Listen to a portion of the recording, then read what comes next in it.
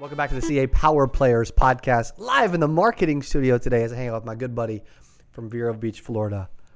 Dude's a great golfer, fantastic hair, always extremely well dressed. Not as good with baseball cards as Grant Doherty is. Please welcome back from Senior Life Services, James Whitley. Thank you. Thank you for having me. Dude, thanks for being here, J-Dub. 3 years since I've been to 3 years, dude. This building, Spring Vegas, right? yeah, exactly. That's what Landon would say.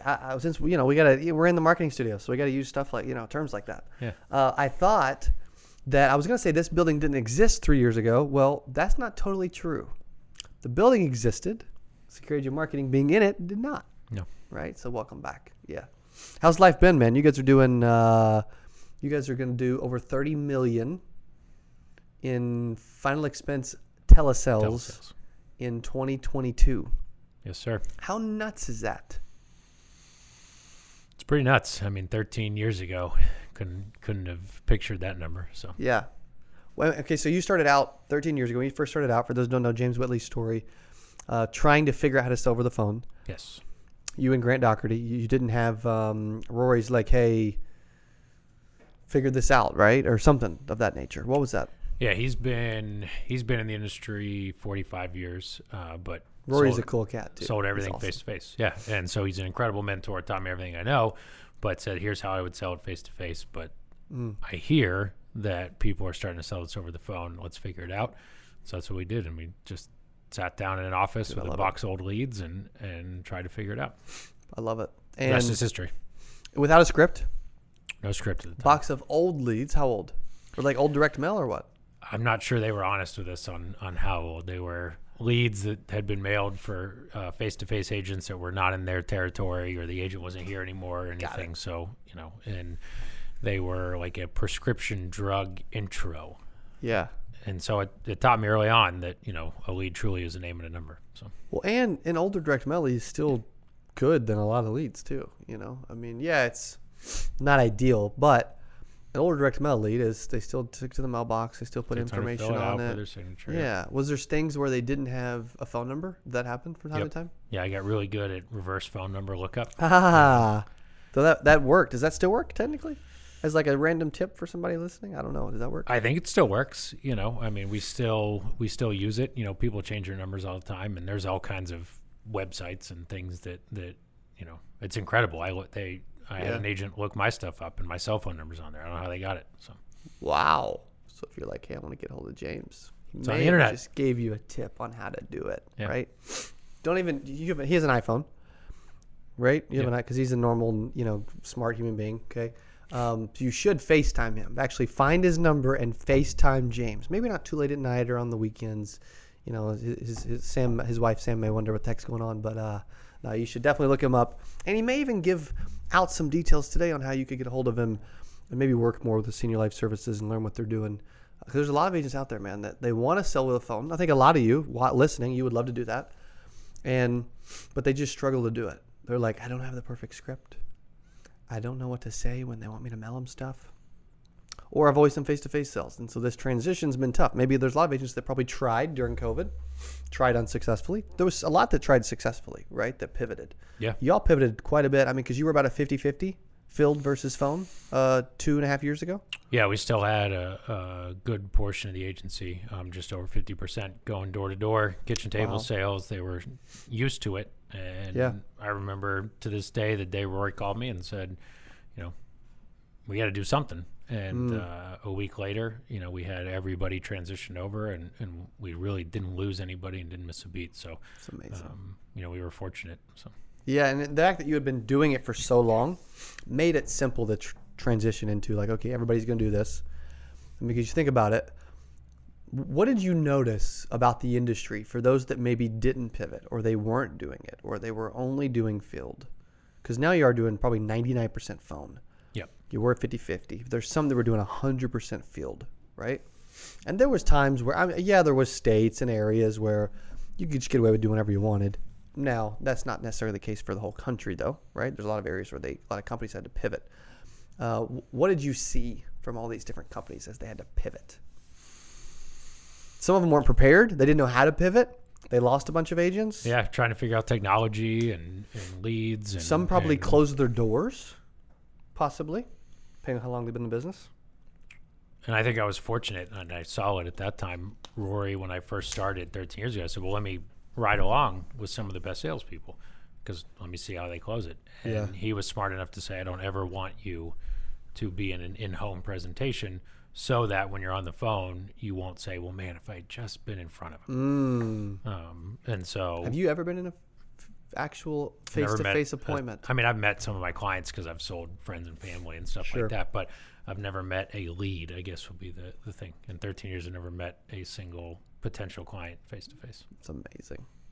What would you say to the person that's like, dude, you have to start out in the field. You cannot succeed unless you start out in the field.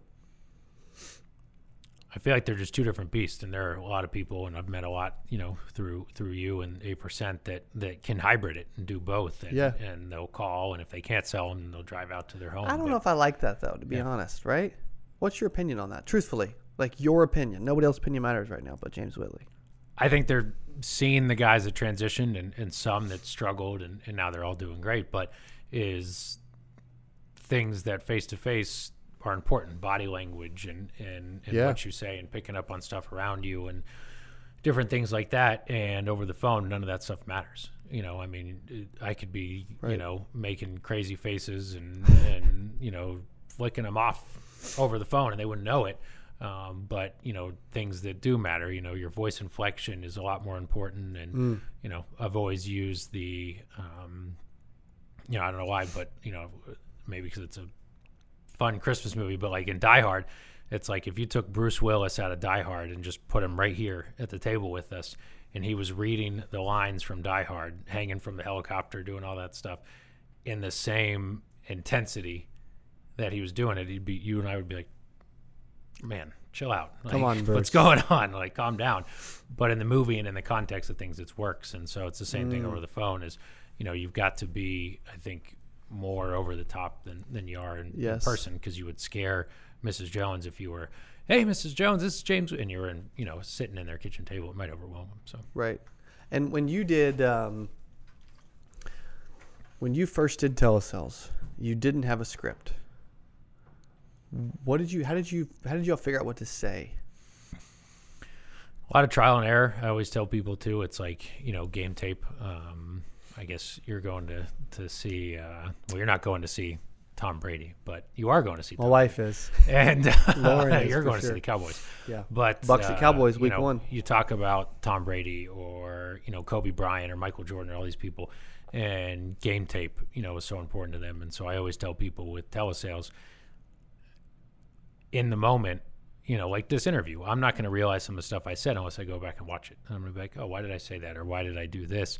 And the same thing happened for Grant and I. We'd be sitting there trying to sell over the phone and going back and listening to a recording that we did in a presentation that we did, whether we sold him or not. And just like Tom Brady can go back and see, okay, well, my foot was in the wrong position, or I didn't do the 3-step, or I didn't rotate my hips, or I didn't do this. We were able to go back and hear obvious buying signals or obvious this or obvious that we didn't understand and pick up on. And so the things that were working, we kept using the things that didn't work.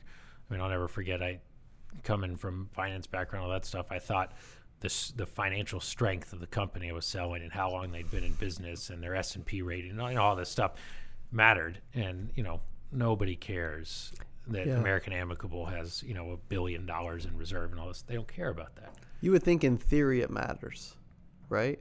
It mattered to me. Yeah. But it probably does matter to a lot of more savvy, larger investors, right? A financial advisor could probably get away with that, like you talked about, more than a expense agent.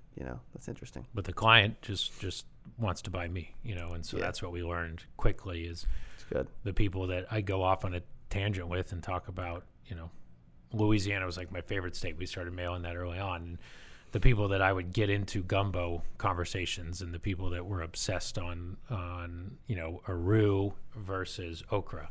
And like I found out it was like a religion. And so I just started asking every person to talk about that so they get to talk about anything but insurance so that I could then transition into insurance. And we just learned that through trial and error and doing research. And, unfortunately there wasn't a Cody Askins on YouTube back in 2009, to make it easy. So that's hilarious. What would you say to the If an agent was building a script from scratch right now today, what advice would you give them on how they should think through building that over time? It's tough. We talked about this earlier, and understanding the psychology of it, but I'm a numbers guy, and so I looked at it from statistics, and obviously you got to get from point A to point B, and so many agents understand that, but it's like, driving to the airport. I'm sure in Springfield here, there's more than one way to get to the airport. Yeah. And you might have your favorite route. Lauren might have her favorite route. And then everybody else is wrong. You got so you take Lauren's route. No. But, exactly. So that A to B point. And so we have a saying around the office where, people make fun of me for the math stuff. But as long as you're plus or minus one standard deviation, like above or below that, and you just don't get too out in left field, too often, I think too many people try and make it too robotic. So they're like, I got to read every single word verbatim to this, but you've got to be able to feel out what your client's doing and be able to. A lot of what we're scripting is just asking questions that are going to move the ball down the field, right? So since we're on this football analogy, right? It's 4 yards a carry, you win the game. Yeah. It's not big plays, but you're going to get a first down every single time. Actually, 3 yards a carry, you'd be able to. Technically. And so it may not be sexy, but you're just moving the ball down the field. So you don't have to throw the Hail Mary right in the beginning, but if you can just move the ball down the field and pick up little nuggets here and there, but maintain control, that's more of what we focus on, more so than here's exactly what you have to say in this moment at this time. So it's good. Yeah, it makes sense. What was your biggest week ever? Do you remember what your biggest week ever was over the phone? Not what they are now. I think I did over 10,000 one time to qualify for a trip, and that was a big deal. And it was, a big push week we had. And so I had a couple 10,000 AP weeks. Still big though. And that was a big deal. Not so much anymore. Now we have people doing it every single week. So we had a young lady out of Texas who did over 10,000 for 27 consecutive weeks. You saw her in Mexico. So and she won Ultimate Challenge, and so she did 27 consecutive weeks with her worst week being 10,000. That's insane. Let's kind of break that down, because I think there's a lot of people listening, right, that would love to do $10,000 a week. So let's talk about the anatomy of a $10,000 week. Okay, hypothetically, if someone wanted to go out, today's the time of recording this. It's Tuesday. It's actually before the Bucks and Cowboys game, which will probably air after, which is fine too. I'm predicting that the Cowboys beat the Bucks and upset the Bucks on week 1, but we'll see. Okay, it's Tuesday, and let's say someone wanted to do $10,000 next week. How do they set themselves up for success? And what's the anatomy of a $10,000 week look like? Obviously, there's more than one way to be successful in this industry. We acknowledge it all the time, and I've got a lot of friends, or we have a lot of friends that do it different ways. For our structure and stuff, we talk a lot about the mindset, making sure that you get prepared for the week.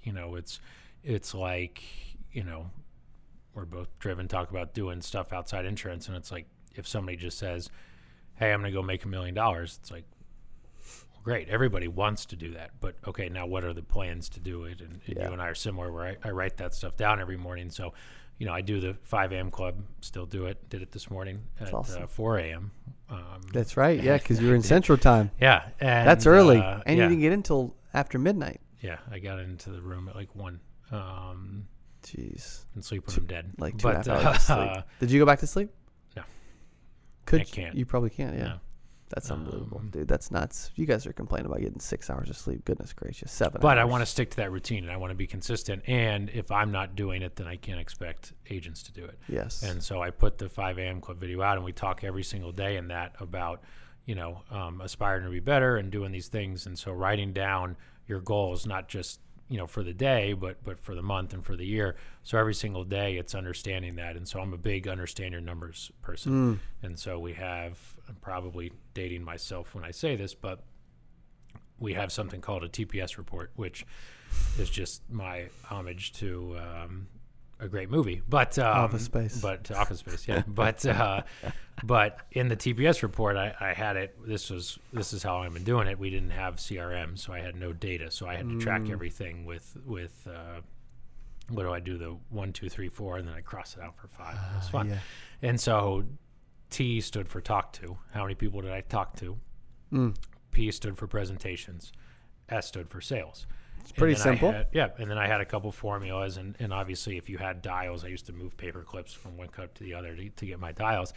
And so if you do that, we talk about statistics and averages again, right? It's like flipping a quarter. So many people in telesales are like, well, yes, I made 100 calls and I didn't make a sale. And it's like, okay, if I told you, Cody, if you flip a quarter 10 times, statistically, they say it should be tails 5 times, but it'll probably never happen. Very rarely. Most of the time, like you might flip it heads 10 straight times. But if you flip it 1,000 times, 10,000 times, by the end of 10,000 times, it's going to be almost 50-50. Wow. And so same thing there is I often talk about, okay, I need 3 months worth of data, ideally, but you could do it with a week's worth of data. Sure. To back out, okay, how many presentations did it take to get a sale, right? So let's say you close 25% of your presentations. So that means every 4 presentations you're going to get a sale. How many people do I have to talk to get a sale? Yep. And then how many dials does it take to get somebody to answer the phone? And so then we can back out if my goal is 10,000 AP and I know my average sale, let's say, is 800 AP. Now we have a formula for 10,000, which is coming into next week. You have to be prepared, at least on the telesales side. You're not having to do appointment setting, all this stuff. You have to be prepared to do, okay, if I need to make 142 dials a day, let me set myself up, because we're talking about flipping a quarter, so we got to do more. So let me set myself up to do at least 150. I'll break it out into 5 days. Saturday will be that, okay, I'm not quite to 10 yet. And now that's how somebody can do it every single week consistently, because they know their numbers and they know over the course of the long haul you're going to have that, and you're going to have your pipeline full. Not every call is going to be a one-call close. Yeah. 10K. Let's just call it 12 cells. Say it's 833 or whatever, right? 12 cells. Could be 12 and a half, 13. But 12 cells. Cells to presentations. You're thinking, what would you say it is at y'all's company? Like, okay, if they do 24 presentations, they're going to get 12 cells, or some of them are going to be doubles, so it's kind of convoluted. Do you think? Like, what do you it's think tough. I hate putting that number out there, because then people compare themselves to that, and so it's all about knowing your number. Yes. And so, what do you think a conservative average would be across the end? Like, someone listening could definitely do like 36 presentations, 12 cells, better. Yeah, I mean, and everyone. So here's the other thing: everyone's definition of what a presentation is That's different. also true. And so part of it was some people. It's like, hey, if you make it 5 minutes, the Right. presentation. Well, maybe not though. And so for me, talk to was different than presentation. So presentation wasn't, if I didn't get to ask for the sale, it wasn't a presentation. And so, but then some people just say like, hey, you interested in some insurance? And that's a presentation. Yeah. And so everyone's definition of different. I just need to know, what your numbers are. And so what's cool with technology now and CRMs is you can really gamify it, and you can break it down to dollars per dial. So you can say, here's your AP, or here's the income that you're going to generate every time you dial a number. That now makes it fun, right? Because it doesn't matter if they don't answer. They answer and hang up on you. They answer and curse it. Like, you're just like, boom, here's another $5.17 or whatever. And you can kind of count it out in your head.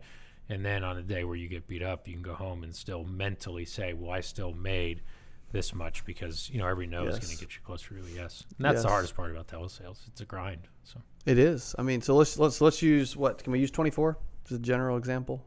I know it's not going to be perfect and it's not exact, but so 24 presentations. And talk to how many to give 24 presentations, you think? 100? And again, I was going to say about 4 people talking to your presentation. That makes sense. And then dials to talk to. Again, definition of talk to is different, right? If a kid answers the phone or whatever. But, I always say, somewhere, we can be conservative, let's say 600. Okay. So if that's the case, you need to dial about 100 times, 120 times a day in that example, right? But also you can take 10,000 and divide it by the 600, and you're making $16.67 every time you pick up the phone, when someone else is making $16.67 to flip a burger. Right. You know. And they can flip a lot more. That you can make a lot more dials than they can flip burgers too. And no matter how many burgers, we use that analogy all the time. No matter how many burgers you flip in the hour, that's what you make. You don't make any more. Yeah.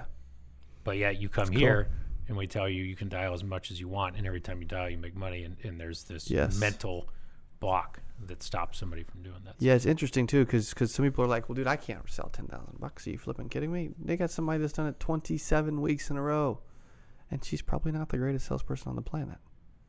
She'd been doing it for close to 10 years, and she was a field agent that had moved over, and she just had some circumstances change in her life that said, I got to make some money now. I want to make some changes. And so in the short term, I'm going to make some sacrifices, time, and commit to doing this, because if I do $10,000 every single week, A, I'm going to win this contest in 6 months, and then B, the commission checks are going to come off of that are going to be a lot bigger. Now the renewals are going to be a lot bigger, and that was what our goal was. So you got to be intentional about what you want and why you want it. So. Yeah. You think it's far too many people just don't know what they want, or how they're going to get it? You know. Yes, I make it a point anytime I'm working directly with somebody to, before we even get them on the phone, sit down and figure out what the goals are. You know, because if you're coming from fast food, which you'll have some. Yep. And so that's an example, and you know her well, and KFC to six-figure earner. Right. And so how cool you come from frying chicken, and the most you've ever made, I think it was like $24,000 that she'd made. Wow. $40,000 is a huge raise. Yeah. I wanted 40% increase. I wanted six figures for her, but our goals had to align, and so it took a little bit of time to be the $40,000 a year earner, used to living off $24,000, before she came back and said, "Okay, like I bought a purse, I bought new clothes, I bought this and that, but now I don't want to rent anymore. I want to buy a house. Now I, don't want this old car. I want a new car. Now I want to do things for my family." But it takes some time. Henry Stewart says all the time, right? He says there's levels to these bezels. And sometimes, and that's a watch reference. And so for people that like watches, you buy your first, Cody likes nice things, right? You buy your first Rolex, and maybe it's just like your standard Sommaire or something like that. And now all of a sudden you want, the presidential, and you want this and you want that, but you don't know until you get your first one. And so he uses that analogy a lot for, she didn't know, she didn't even know what six figures could do for her. Yeah. But she had to make 40 first, and her and I had to constantly have communications because if I was just saying work harder, sell more, do this, why? There's no goal aligned there. But then all of a sudden she wanted to buy a house, she wanted to buy a car. She's accomplished all those things, started her own business, all that. Yeah. Now six figures is nothing, and she wants to keep taking it to the next level. So you gotta be on the same page when people are setting their goals. Yes. Plus, when you're making 24, 40 is amazing, and 100 feels like flipping impossible. Like it feels so far away. Like probably somebody listening right now, or it just feels so far away. And everything is so far away. You making your first whatever, was so far away, and then the money you made now felt so far away. The money you're gonna make in the future. It's interesting too, though. How much of it is like us governing our own potential and limiting the possibilities of our own life, of just the way that we think overall. Yeah. Maybe but also surroundings, way you were raised, starts to play into what you think is expected, or what you think you should have, or what you think you should end up with. That's how I was raised. I mean, it was go to college, which I did. Graduate. Go Gators. Get a good job. Go Gators. And then work at a good company for 30 years, work your way up the corporate ladder, so on and so forth. And I was fortunate that I graduated in 2008. In hindsight, I was fortunate because the recession came full swing, finance major. And I had that conversation with myself when Rory and I talked to each other. And, he offered me the opportunity to where he said, you got to look at that stuff. And I realized like my dad had done that, and Yes. I love my dad to death. And my dad is the biggest influence in my life, but I didn't want to end up like him, because working hard for forever didn't do anything for him. Right. And so, it took getting outside of what education had taught me, to get to that point. But to your point on that, my only goal at that time was just to get out of debt. I didn't know anything else. And so again, it goes back to what are those goals and where are you trying to get to? And, we have a saying at our office all the time, there's, a why that makes you try and a why that makes you cry. And the why that makes me try is, obviously I would like to not worry about how my bills are going to get paid.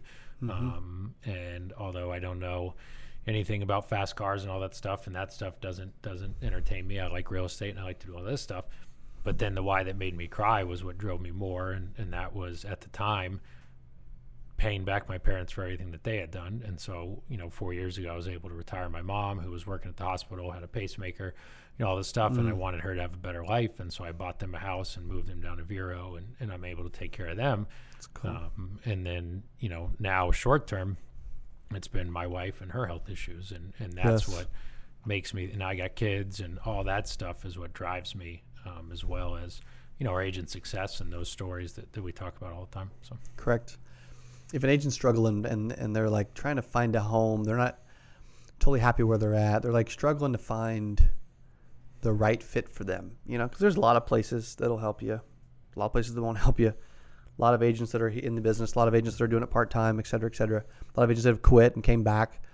What advice would you give to somebody that's like trying to find an actual home for them? There are a lot of incredible people in this industry. There are also a lot of really bad people in this industry. And I credit Cody. I had a lot of experiences with bad people in this industry. And so when Cody and I met, I was like, I don't want to meet anyone else in this industry. And I've met a lot of great people. And so I always tell everyone, and I think you hear this a lot right now, is you've got to find the right mentor. It's not so much the organization. Obviously, I'm partial to the fact that I think our organization is full entirely of good mentors, and you will get that no matter what, and that's what our culture is. I've seen that to be true, by the way. I really have. We're small comparatively, at least as body count goes, to a lot of places. Sure. And so but you help agents like very intimately. Right. You're providing and helping them with a ton of like quality lead sources. There's a lot more one-on-one help, and you can, maybe small body count, but a large amount of premium.